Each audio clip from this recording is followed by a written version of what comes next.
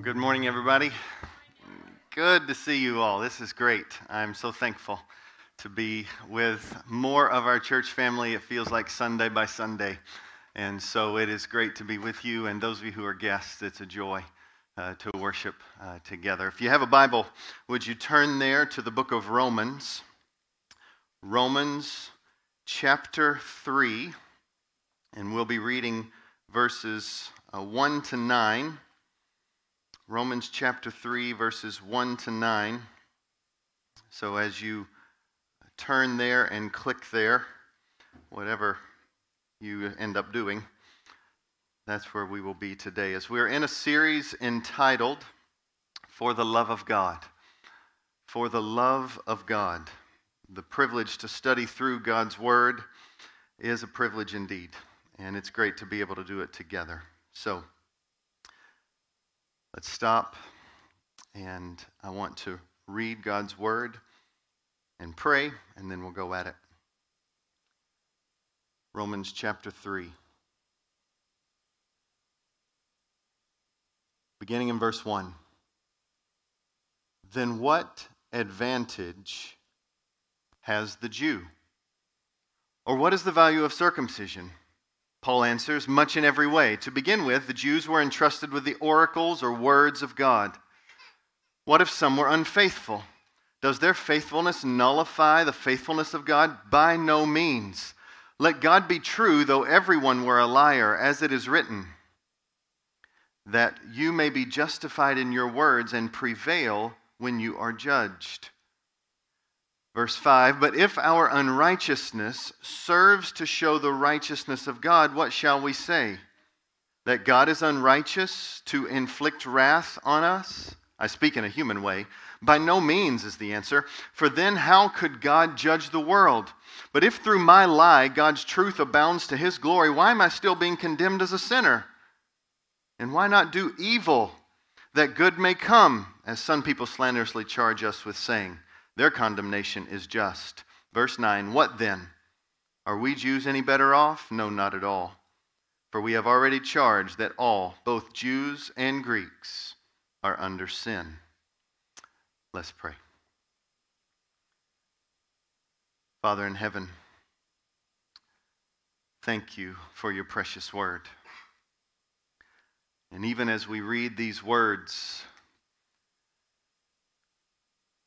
it's an acknowledgement that sometimes your word is confusing. It's hard to understand.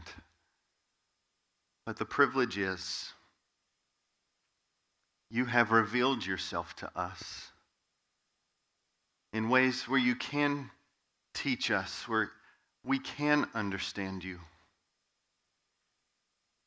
And Father, right now I just ask for a stillness in our own hearts. That although our minds will be stretched, I pray that our hearts are changed. I pray for affections for Jesus. I pray, God, that a love for you would abound and a love for others would grow. And so in a spirit of prayer right now, church, let's just take just a little space in this same spirit of prayer and bring all of your cares to the Lord. He loves you. He is with us right now in this space. Take your fears, your anxieties, your joys, your pains, whatever it is, take it to the Lord and ask him to do a work in your heart right now. We'll leave some space and then I'll pray.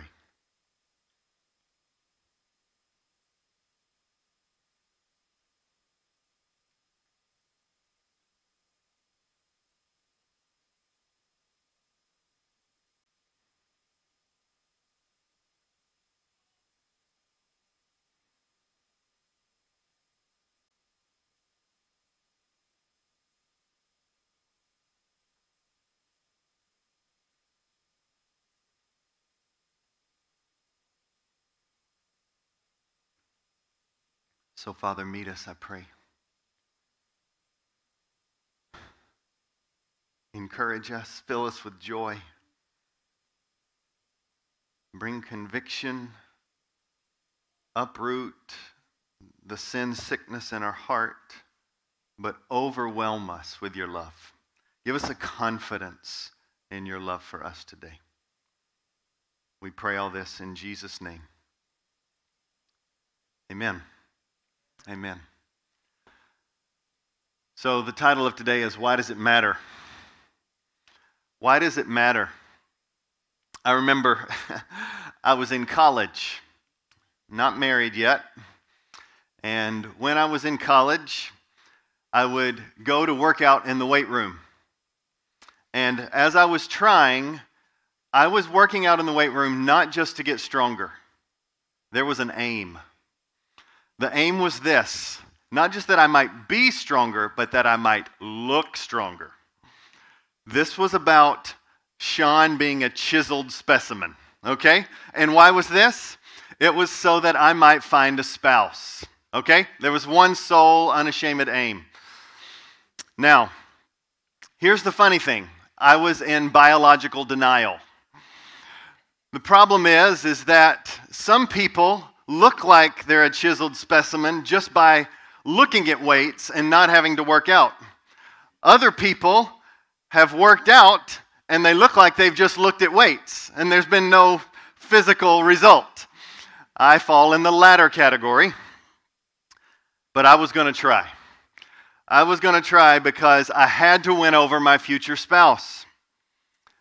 Then comes homecoming at my school, and we're at homecoming, and a woman caught my eye, a woman that is known as Dana Lynn, now Cordell, my wife.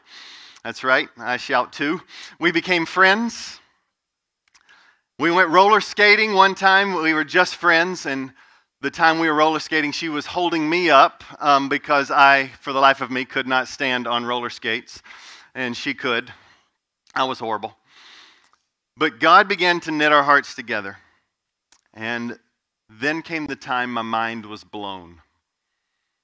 I forget exactly how this revelation came about, but it's when Dana told me that she doesn't like big muscles and that sometimes she thinks they're gross. It was probably in a context of something like this. Honey, I love you. I'm just so glad that you don't have big muscles because I think they're gross. And I don't know fully, but, I don't know in that moment whether to be defensive or to celebrate, It's like, what do you mean? Like, I've been trying, really? I don't have muscles? And then oh wait, yeah, no, you're right. I'm glad that we found each other too. I'm glad. There was a crisis of belief. Well, now if I'm engaged to be married, which I am at this time, and she doesn't love muscles, what am I doing this for? Why does it even matter? Well, a total reorientation of my thinking towards working out had to happen. A different motivation. I was working out for health.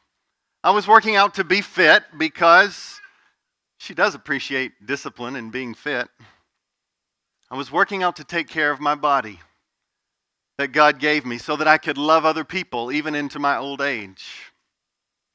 I don't work out to impress or to outdo someone. Why does it matter? It does matter, but for different purposes than I began with. It matters to steward the gifts that God has given me, to love other people, and it matters for the glory of God. It wasn't even in my worldview when I first started this whole I gotta work out thing. It was kind of a Copernican revolution, the revolution that shifted from the world is flat to the world is round.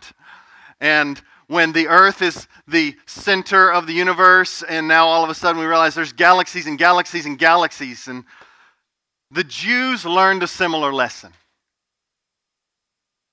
A Copernican revolution. A mind-blown moment that flips everything upside down. And this is where our text begins today. They're asking the question, does our Jewishness, our ethnicity, our history, and does our circumcision, that is our outward obedience to the law, does that even matter at all? Then in verse 5, 8, and 9, they ask, does our sinning matter at all? If it brings glory to God as a just judge, then is it really a big deal? The answers from Paul were yes and yes. Does your Jewishness matter? Yes. Does sinning matter? Yes. But for reasons completely different than they thought. Their lives, their stories, their Jewishness, their actions are all important, but they are important to proclaim God to the world. Here's the point of today. Our lives exist. 1, to show the faithfulness of God, and 2, to highlight the glory of God. The Jewish life existed. Their ethnicity, their story, their history, how they lived in relationship to God was less about them and it was more about God. Our lives exist to show the faithfulness of God, to highlight the glory of God.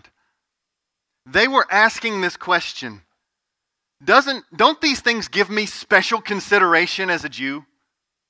That I've got the Old Testament law, that I'm God's chosen people, doesn't that make me better in some way? Paul's answer is, it gives you special consideration, yes. Your story matters, yes. Your ethnicity matters, yes. Your obedience matters, yes. Your not sinning matters, yes, but it's less about you and more about demonstrating the beauty and sufficiency and righteousness and glory of God.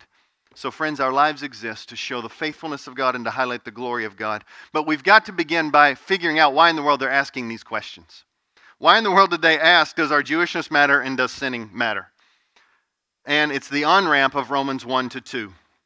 So, we will begin with kind of a brief summary of 1 and 2, and then we will look at our 2 main points today, proclaiming the faithfulness of God and highlighting the glory of God. So, what would lead him to answer or ask these questions? Let's start there.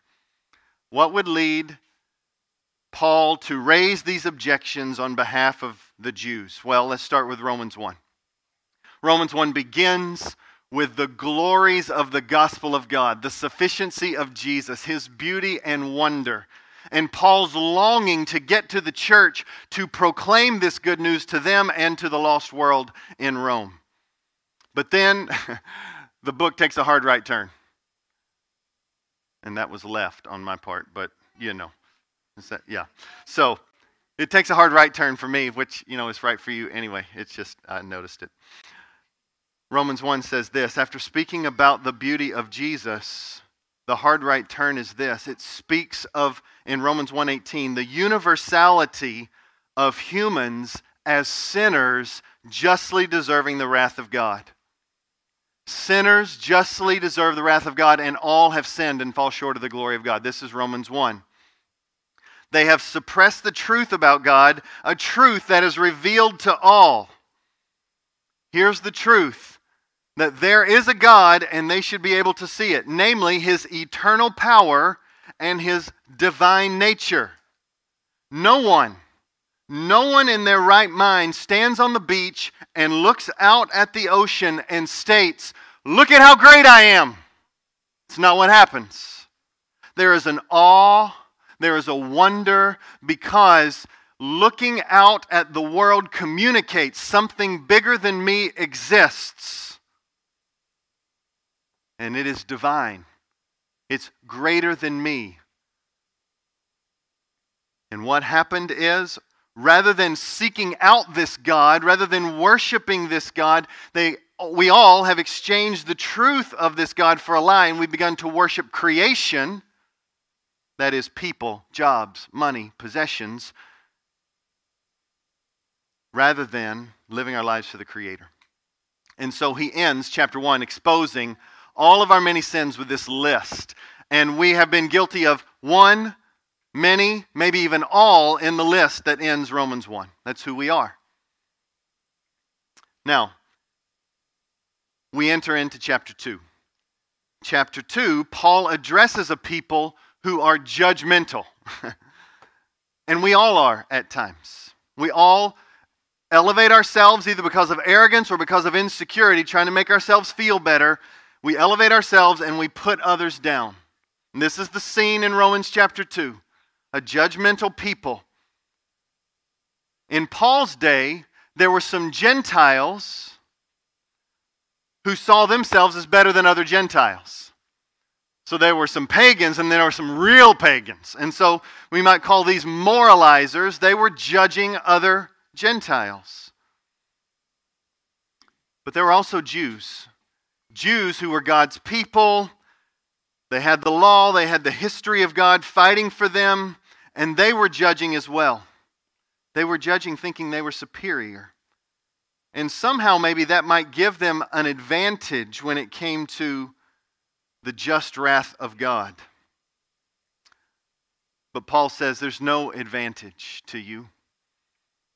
And if you all want to stand, Jews and Gentiles, if you want to stand on your own actions, just know this, we will all be judged by our works. On that last day, we will all be judged by our works. If you want to go at the comparison game and elevate yourself and show your goodness, that's all that you will have advocating for you on your last day. And that is a devastating consequence. Because on the last day, if all we have to show is how we were better than some person on the planet, we will still find ourselves falling drastically short of God's perfect standard, and we will experience His wrath and just fury and an eternity separated from Him. Our only hope on that last day is someone to stand in our place who is righteous, who is who we could not be. And so the Jews, rather than clinging to Christ, they were clinging to their history, to their performance. Paul says if that's what you're going to cling to, God is not impartial, or God is impartial. He is not partial towards certain ethnicities. He is impartial, and He will judge all based upon faith alone in Jesus. And so, when Paul says, yes, you'll be judged according to your works, the Gentiles, they will face judgment because although they don't have an Old Testament law, they have what Paul calls a law to themselves. They have what's called the natural law. And what's ironic is they obey it enough to show it that it exists, but they fall short of obeying it perfectly so that they're under the just wrath of God. And so the Jews hear that and they're like, yes, that's right, Gentiles are rotten. And Paul is like, and so are you. And Paul is a Jew, so not just pointing fingers, he's placing himself under the just wrath of God. We have no advantage. And none of our actions will deliver us from the wrath to come. And so Paul says, to obliterate this sense of thinking. One, the Jews said, Old Testament law is going to make me better than the Gentiles. Paul says, no. Well, then he says, well, what if I have done the law perfectly? Or what if I have done part of the law, namely being circumcised? I know I haven't done it perfectly, but what if I've done part of it? And Paul says, even though you've done that, it does not give you an advantage over the Gentiles. And here's Romans 2:28, which leads us into our passage today. Romans 2:28 is this blowing mind moment. It is this Copernican revolution. It is this flipping everything upside down. And it says this, no one is a Jew who is merely one outwardly. And the Jew hears that and is like, but I thought that's what it means to be a Jew. It's my skin. It's our outward religion. That's what it means. Our father was Abraham. Isn't that what it means? No. They're like, we celebrate Passover. We have these feasts. We observe the Sabbath where God's chosen people. Isn't that what it means? And then he says, nor is circumcision outward and physical. And they're like, but I thought that's the very definition of circumcision, a physical procedure in accordance with the law. Like, what is going on here? And Paul says, no. Here is true Jewishness. Here is true circumcision. He goes on. A Jew is one inwardly, and circumcision is a matter of the heart, by the Spirit, not by the letter, or not by the commands of the law. The physical stuff was a preparation for the great reveal. What matters is inside. What matters is the heart.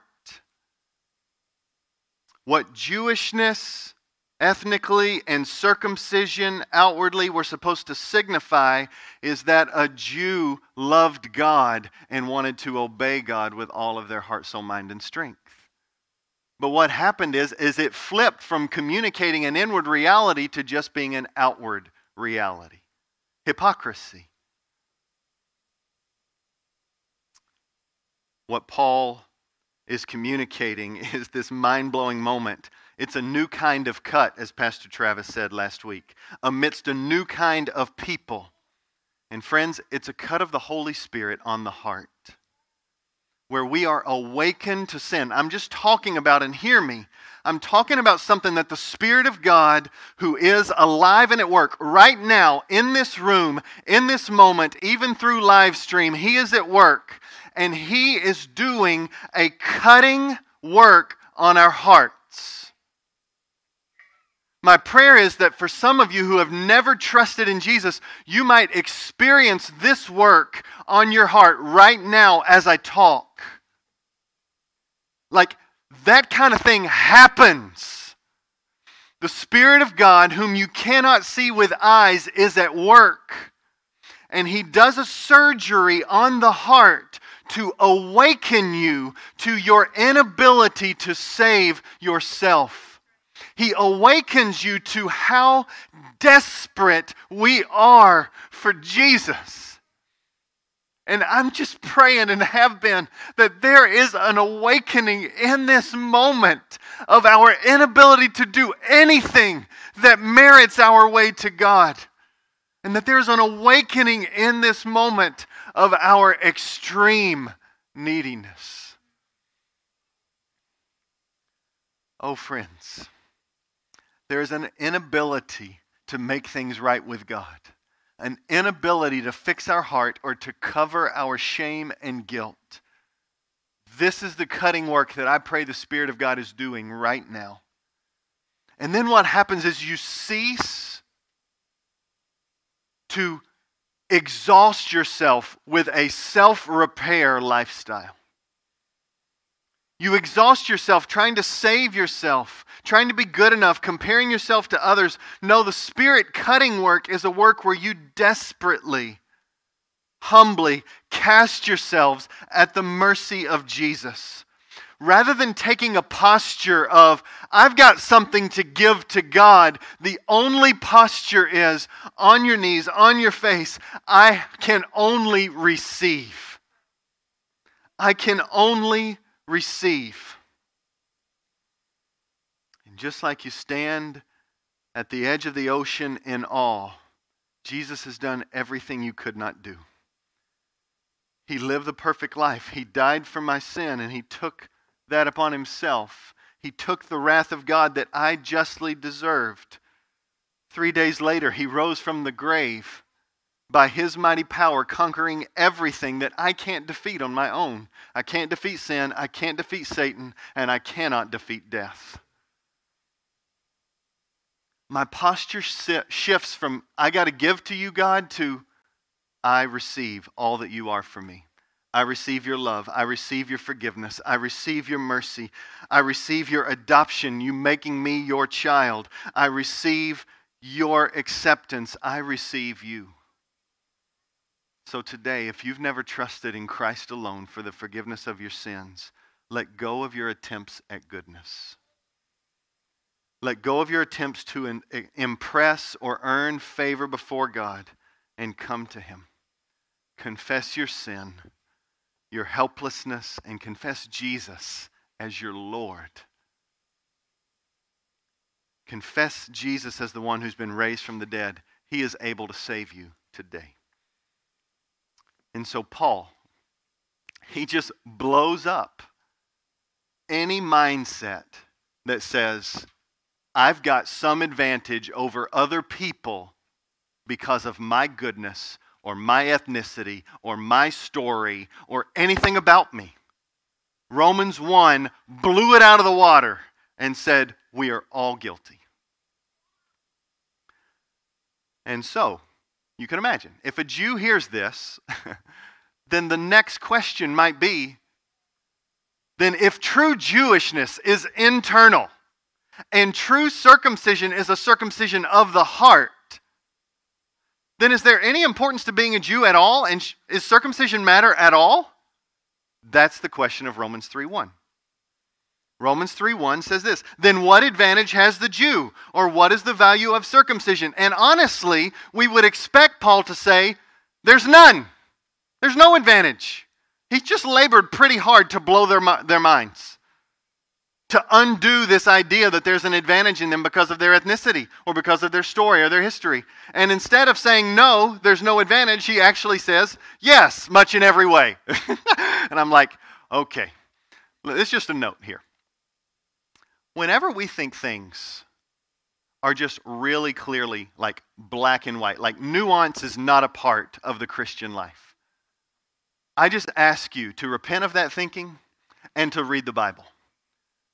Nuance is an essential part of the Christian life. Or you can't have one God and three persons.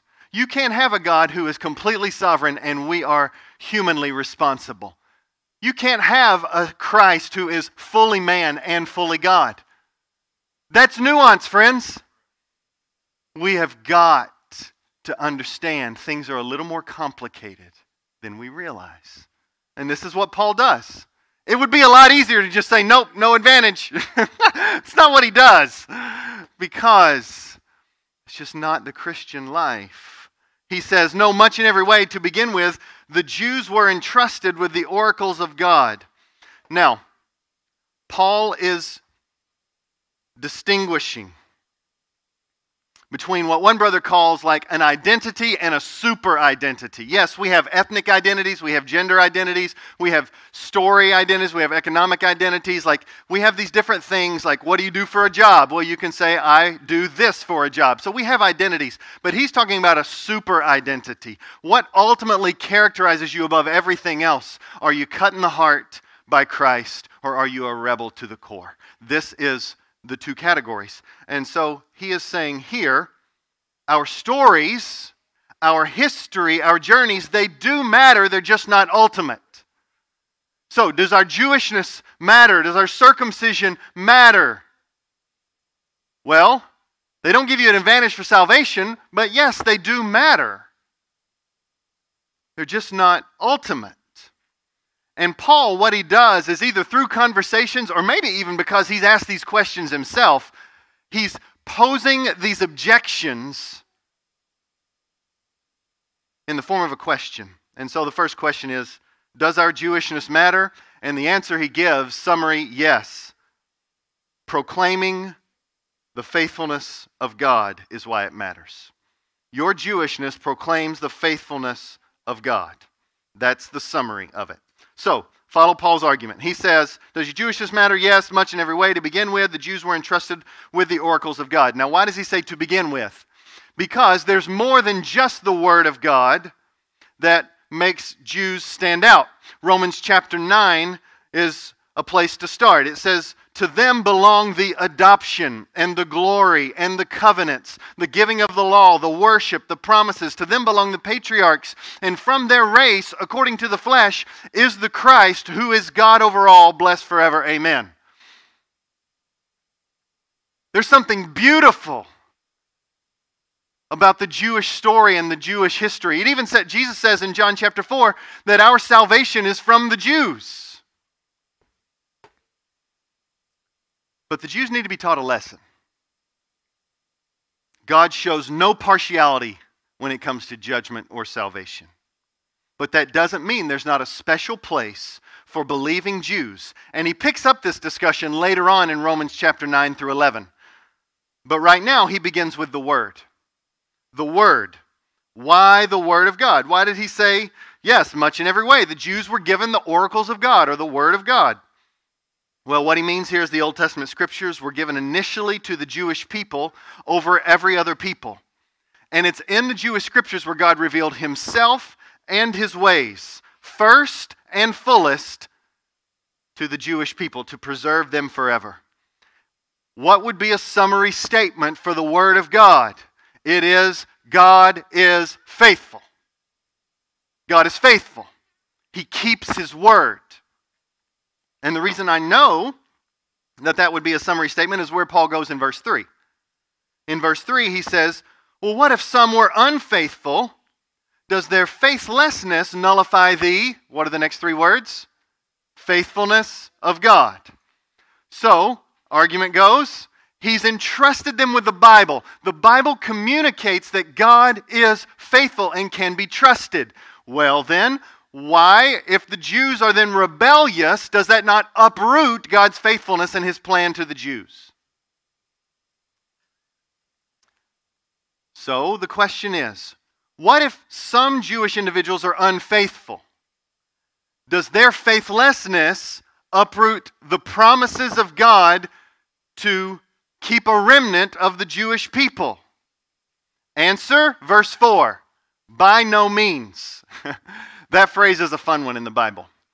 Basically takes three negative words and slams them together in a phrase. It's like, it means no, no way, no how, never. It's like, not in a million years is what it is. Meganoita is the phrase, if that blesses you. You know, just use that sometime. Meganoita. May it never be. Not in a million years. And it sounds kind of aggressive, doesn't it? Like, meganoita. I think it should be. Don't mess with calling into question the faithfulness of God. I think that's the point. Don't flirt with it. Proverbs 3 says, don't be wise in your own eyes. Trust in the Lord with all your heart and lean not on your own understanding. In all your ways acknowledge him and trust that he'll direct your paths, make them straight. Don't mess with calling into question the faithfulness of God. I know we feel it. I know we are tempted to trust ourselves, but trust in the Lord. And so, verse 4 goes on, by no means let God be true, though everyone were a liar. Now, this text is complicated, okay? Let's just lay it out there. As we're reading through, I imagined if I was sitting in your spot and maybe I did not read it before I came in and you heard me read that, I'd be like, whoa, I don't have a clue what this is talking about. So hopefully we're getting there.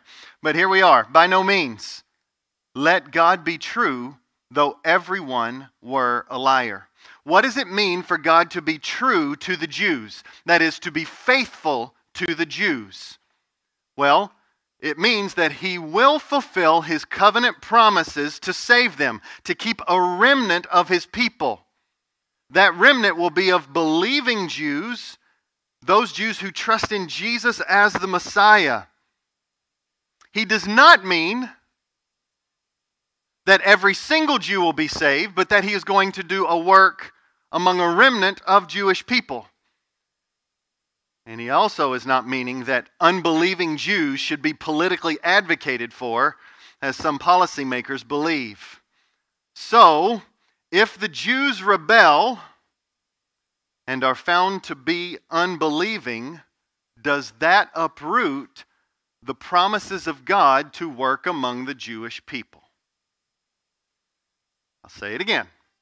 If the Jews, so God has promised that he's going to keep a remnant of the Jewish people. If they're found rebelling, does that then mean that God is not going to do what he said he's going to do?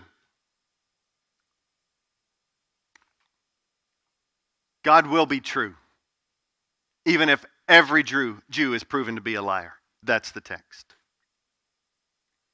And then he helps us understand what he means by quoting Psalm 51:4. In Psalm 51:4, David is seen as repenting of his sin and saying his sin shows God to be just in punishing sin.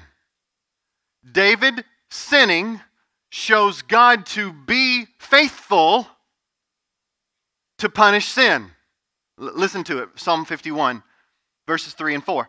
For I know my transgressions and my sin is ever before me. Against you and you only, God, have I sinned and done what is evil in your sight, so that you may be justified in your words and blameless in your judgment.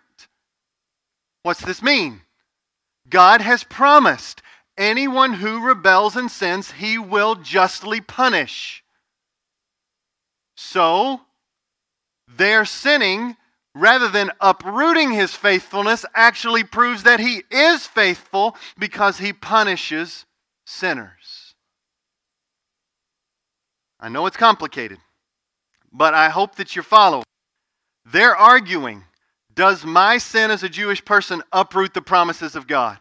God says, no way, no how. One reason that you see that is because even in your sinning, you're proving me faithful. Faithful to judge you for your sin. Verse 5 goes on, but if our unrighteousness, Jews bring up another objection, if our unrighteousness serves to show the righteousness of God, so if our sinning actually shows God to be faithful to His promises to judge, then what shall we say? That God is unrighteous to inflict wrath upon us? And Paul says, I'm speaking in a human way. Basically, this is totally false. But this is what some might say. If my sin brings glory to God and Him as a judge, then why not just keep sinning? It'll bring more glory to God. And that's the second point. But before we go on to that, let's apply the first one. Here's the deal. We are not just here to try to figure out a text with our brain. We're here for God to change our hearts. We're here to be more like Jesus, internally and then externally, as we live a life of love. So our knowledge, our understanding of this text is meant to lead us to deep affections for Jesus.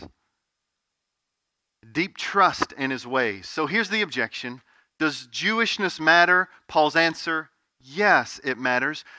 It proclaims the faithfulness of God to keep His people. Your life, Jewish people's lives exist to proclaim the faithfulness of God. So here's my question. If you are in Christ, saved by His grace, you might ask yourself these questions. Can I trust God to keep me even though I am a wreck? The Scriptures hold up. Yes, you can. He's trustworthy. He's faithful. He keeps His word. He will keep His word to the Jewish people. He will keep His word to the true Jews, that is, those who have trusted in Jesus. Jew and Gentile, there will be a people from every nation, tribe, and tongue bowing at the feet of Jesus. We'll all be singing one song, worthy is the Lamb who was slain, and by His blood did He ransom a people from every nation, tribe, and tongue. We'll all be singing that by faith in Jesus Christ. His promises are true. That's the point of this. His word is true to the Jews. His word is true to His people. So can I trust Him to keep me even though I'm a wreck? Yes, you can. Can I trust Him to be working for me even when my circumstances tell me much of life is falling apart? Yes, I can. Can I trust God to guide me when my future is unknown? Answer? Yes, I can. Can I trust Him to be with me when I am physically hurting or emotionally distraught, when my body is sick and my mind doesn't work well, when my heart aches? Can we trust Him? Yes, we can. Yes, we can. And to this last point, Charles Spurgeon says this. One of the reasons we can praise and glorify God is how He is with and restores the brokenhearted. And here's what Charles Spurgeon says. Few will associate with the depressed, but our God chooses their company. and stays until he has healed them with his comfort. He wants to handle and heal the brokenhearted. He applies the ointment of grace and the soft bandages of love. He binds the bleeding wounds of those convicted of sin. The Lord is always healing and binding. This is not a new work for him. He has done it from of old. It is not a thing of the past, of which he is now weary. No, he is still healing, still binding. So come, broken hearts. Come to the physician who never fails to heal. Show your wound to him who tenderly binds them up. Can you trust him with even the most tender spots? The answer is yes, we can. He's faithful. He's faithful. And so, I just want you to know there have been times, to my own shame, times when I was like the Jews, in the sense that I leaned on a background of grace. I leaned on a past experience with the Lord. I leaned on this time when God really showed up and really worked. But in the present, I was spiritually lazy.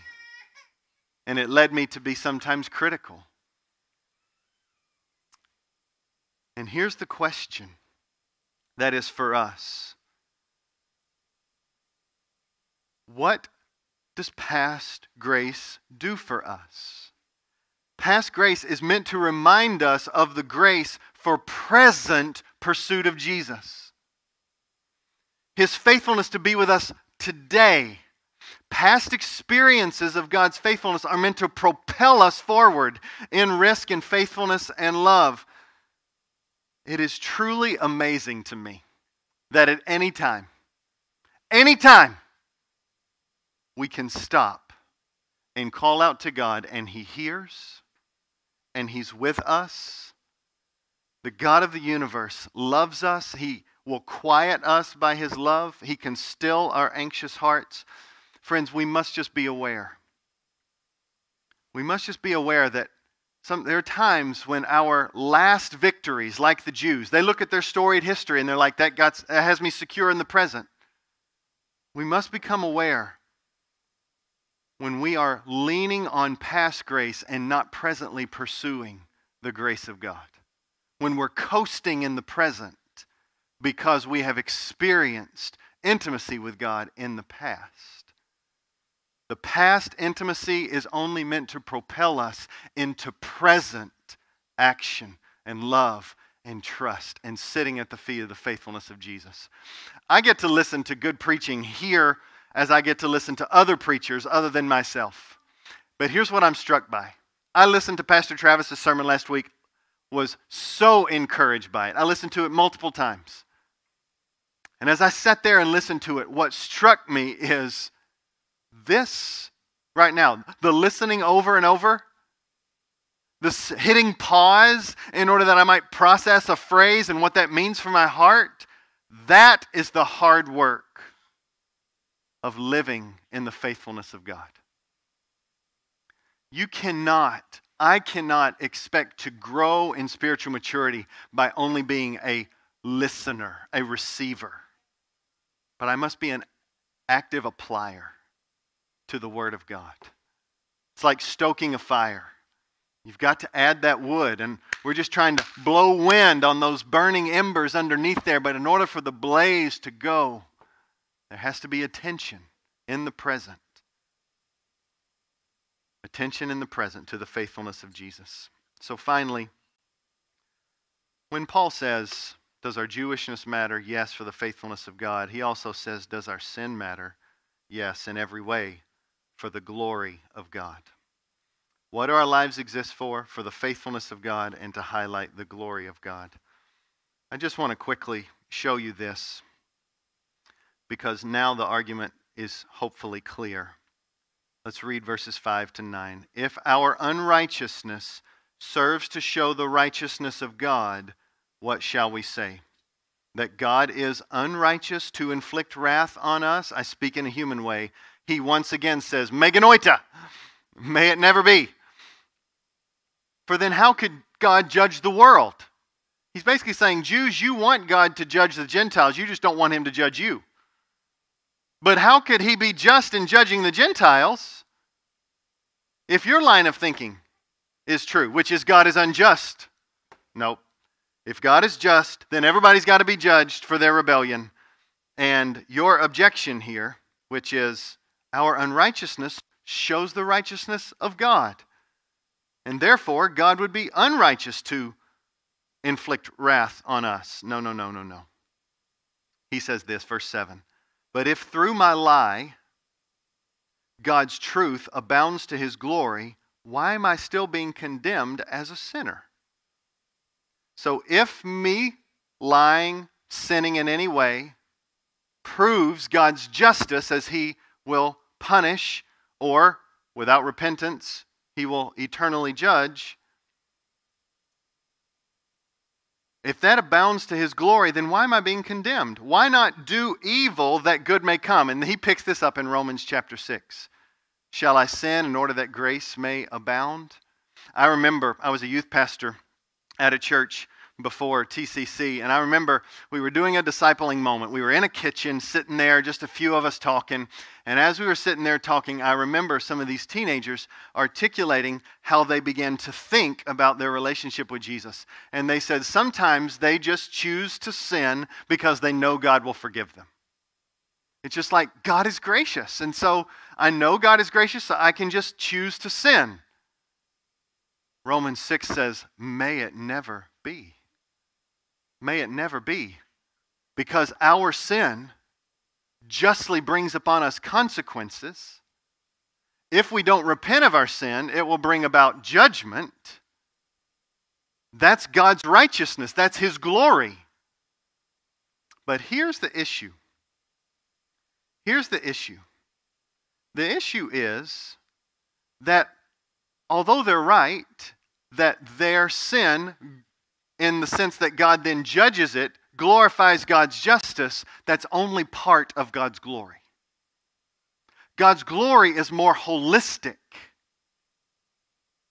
The cross screams it, justice and mercy. And what they were doing was only looking at one aspect. It's like a two-dimensional diamond. What makes a diamond beautiful is looking at all of the facets from all of the angles. And so, they're only seeing it in part. But this is what he was being accused of saying. Look at that in verse 8. Why not do evil that good may come, as some people slanderously charge us with saying their condemnation is just? This happens all the time. People not asking what you mean and go ahead and judge you anyway. They tell you what you mean. We must not assume motives. We must not assume things. We must talk through it.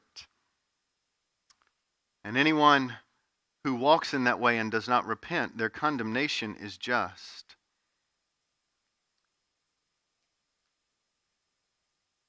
But in the Bible, I don't know if you remember the story. When Moses says in Exodus 34, show me your glory. He says, show me your glory. God says, I'll show you my glory. It's going to be so glorious, you're going to have to hide yourself a little bit, but I'll pass by you and show me your glory. When he does, here's how he describes it. It's a description that is a multifaceted diamond, not a two-dimensional one. When he describes himself in Exodus 34, he says this, the Lord, a God merciful and gracious. Look at where he starts. I mean, amidst the Jewish people who were a rebellious wreck, I'm merciful and gracious, slow to anger, and abounding in steadfast love and faithfulness. And I'm keeping steadfast love for thousands and forgiving iniquity and transgression and sin. That's mercy and love, but will by no means clear the guilty. I will visit the iniquity on the fathers of the children and the children's children to the third and fourth generation. He will be faithful to punish those who will not repent. But our God, for those who repent, is merciful and gracious. That's the full-orbed glory of God. This is what the Jews were missing in Romans chapter 3. Now, as we end, I don't know if you see this, but there's a name conspicuously absent from Romans chapter 3, verses 1 to 8. Look for it. It's the name of Jesus. It's the name of Jesus.